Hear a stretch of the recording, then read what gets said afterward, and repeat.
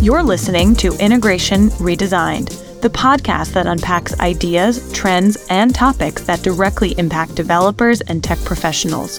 Join us as we learn from experts who are innovating and developing emerging tech with the world's leading brands.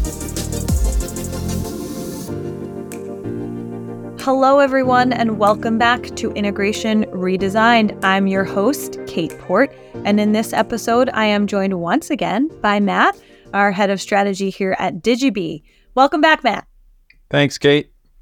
Once again, we're talking about the differences between automation and integration, even more pressing as we look at data that's coming out of how we've performed in the past and where the market is shifting and going. Important to reference here that automation can be defined as the process of making something, like a business process or a system, operate automatically without intervention. Hot topic, particularly because of all of the topics we've talked about in 2023 related to AI. There was huge impact on talking about OpenAI with their management shifts. There was a big topic of conversation on the Salesforce Dreamforce conference that was held in September. So everyone talking about this AI, automation, things happening on their own, but we still need the people. How does that affect integration? A topic we want to talk about once again. Matt, in particular, a big benefit that we've had here at Digibee is your expertise and knowledge about the space. You've watched the industry and seen it firsthand, and the conversation related to automation and integration evolve, particularly over the last several years. When you think about automation and integration, what comes to mind? I like to start by talking about what I think all enterprise software in particular does, which really is automation. So let me explain for a second what I mean by that, and then we'll dive more deeply into your question. Think of the old movies or TV shows or old photos that we've seen of people, large groups of people sitting in a big room, and they all have the little cap on to protect their eyes from the light, who are bookkeepers and things like that, right? Literally, big companies had hundreds of people who were bookkeepers, et cetera. Those jobs literally don't exist anymore. They've all been automated by what we now call ERP. And that was really the first type of software that started to work in organizations, software that addressed accounting, bookkeeping, record keeping, that kind of thing. So fundamentally, I believe enterprise software is about automation, full stop. Now, the question that you're asking, of course, is a little bit more specific. And the reason for that is that the discipline of integration has been around for 30 plus years, as we've talked about previously. In the last probably 3 or 4 years, there's been wide use of the term automation within the construct of what we think of as integration. And I know that's specifically what you're asking about. So we'll talk about that a little bit now. That term has come about because of the proliferation of SaaS applications and other types of applications and data sources that every organization is dealing with and is using now. And as a result, there's a requirement for more and more and more integrations, ever more integrations than was ever the case in the past. You and I have talked about before how, back in the I don't know if they're the good old days or the bad old days, but the old days of integration, job number 1, 2, and 3 was integrating SAP. That was just what you did.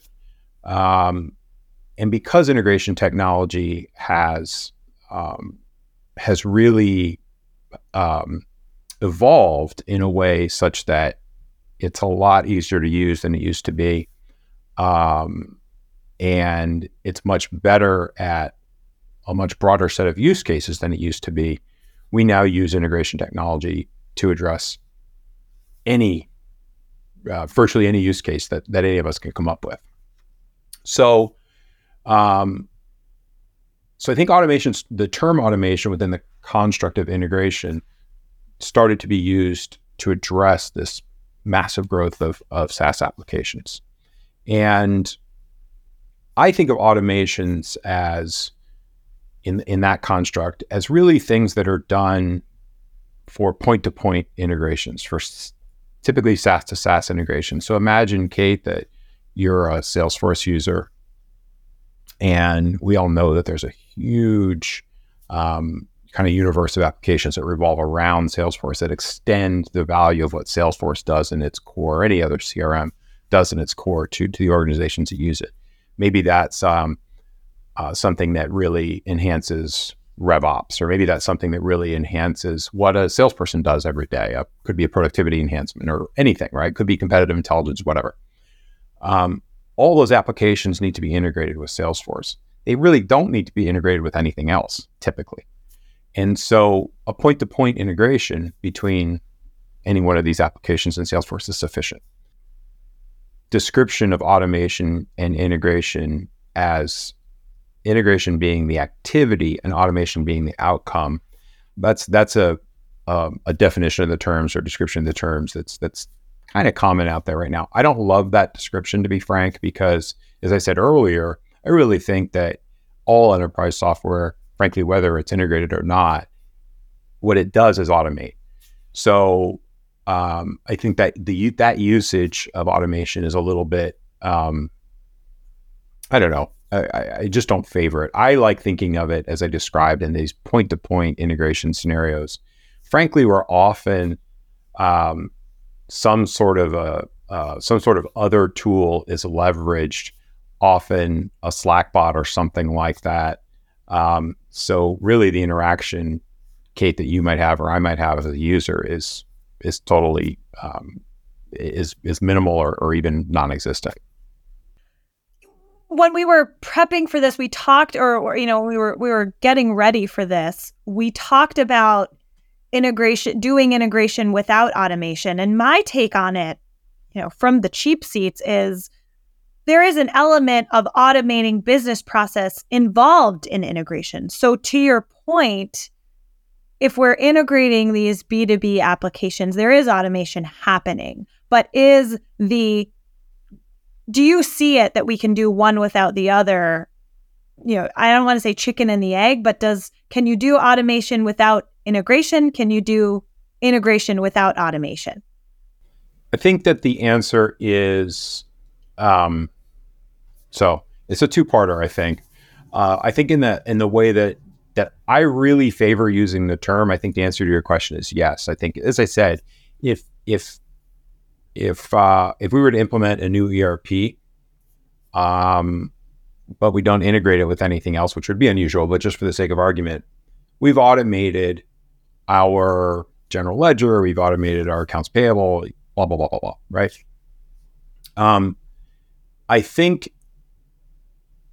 I think though, your question is interesting. I think that in more popular usage than my preference, I think the answer is no. I think that they're totally intertwined. The other thing I would say, just quickly, Kate, is I think that the term automation has grown in popularity as it relates to integration, because a lot of vendors have tried to drive that term as a way to separate from, kind of the old integration market and some of the challenges associated with the way integration used to be done. And I think that's okay. I don't want to say it's dishonest, but it's maybe a little bit of smoke and mirrors. It's a little bit of an attempt to sort of reframe, I guess, the market. Ultimately, frankly, that's what I think really drives this. I think you're right. I think, especially as we think about where it's going to go in the future, automation just helps make things easier, whatever that thing is. And I don't know that you can separate them out or create a new category. And I think you're right. I think part of this is how we talk about ourselves as a company, another company talks about themselves, etc., to help bolster. But given that, when you think about where integration is going, we mentioned this earlier when we kicked off, AI is going to be a topic of conversation. Many CIOs, CTOs, CEOs are having conversations about this. Where do you see integration evolving over the next couple of years? And how do you think that intertwines or evolves with or without automation and AI? So I think that AI is going to be pervasively used in integration and to enable automation. So all for the purposes of this answering this question, I'll jump on the integration is the activity, automation is the outcome kind of thinking. I don't hate that, even if I don't love it. But I'll use it, I think, because I think it's useful in its context. There's so much that AI can offer in terms of improving how organizations complete their integrations, manage their integrations. At Digibee, as you know, we've released some enhancements to our platform earlier this year that allow organizations to more easily document the integrations that they've developed with our platform, leveraging Gen AI. That's a really, that's not an earth-shattering use case, Kate, right? It's not going to magically connect in applications or whatever, but it's an important use case that really goes to productivity, goes to governance. I can't tell you how many times in my career I've talked to organizations that are having to rewrite an integration because the integration that's being replaced wasn't documented. And so no one knows how the sausage was made, so to speak. No one knows how to deconstruct what was done and rebuild it in a different or better way. So you have to start all over again. So that's a small example of what AI can do. We already see, we've seen for many years, AI substantially leveraged with chatbots for lots and lots of use cases, lots of, you and I get work done all the time, never interacting with human beings, right? And they can be sort of small things like scheduling an appointment, or can be a slightly bigger thing, perhaps like a customer service issue. I had an interesting one of those recently with a very large retailer that everyone would know. We had a package arrive that had been opened and part of the shipment was in there, but not the rest. And I solved the whole thing with a chatbot, clearly no human interaction. Very simple, took a couple of minutes. So within integration, I think we're going to continue to see really interesting ways that AI is leveraged. I think we'll probably go mostly to sort of those productivity and those sort of ongoing management improvement kind of use cases, more so than any kind of magic, for lack of a better word.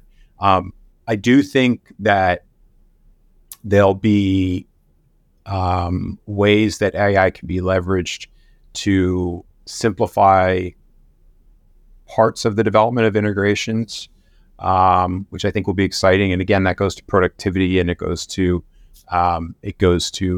driving down errors and things like that. And so I think that's what's going to happen. I think AI is going to be deeply embedded in integration technology, perpetually. I think that's going to be the case for everything. It's just figuring out how AI can do the most for the industry that we're talking about or the application that we're talking about, right?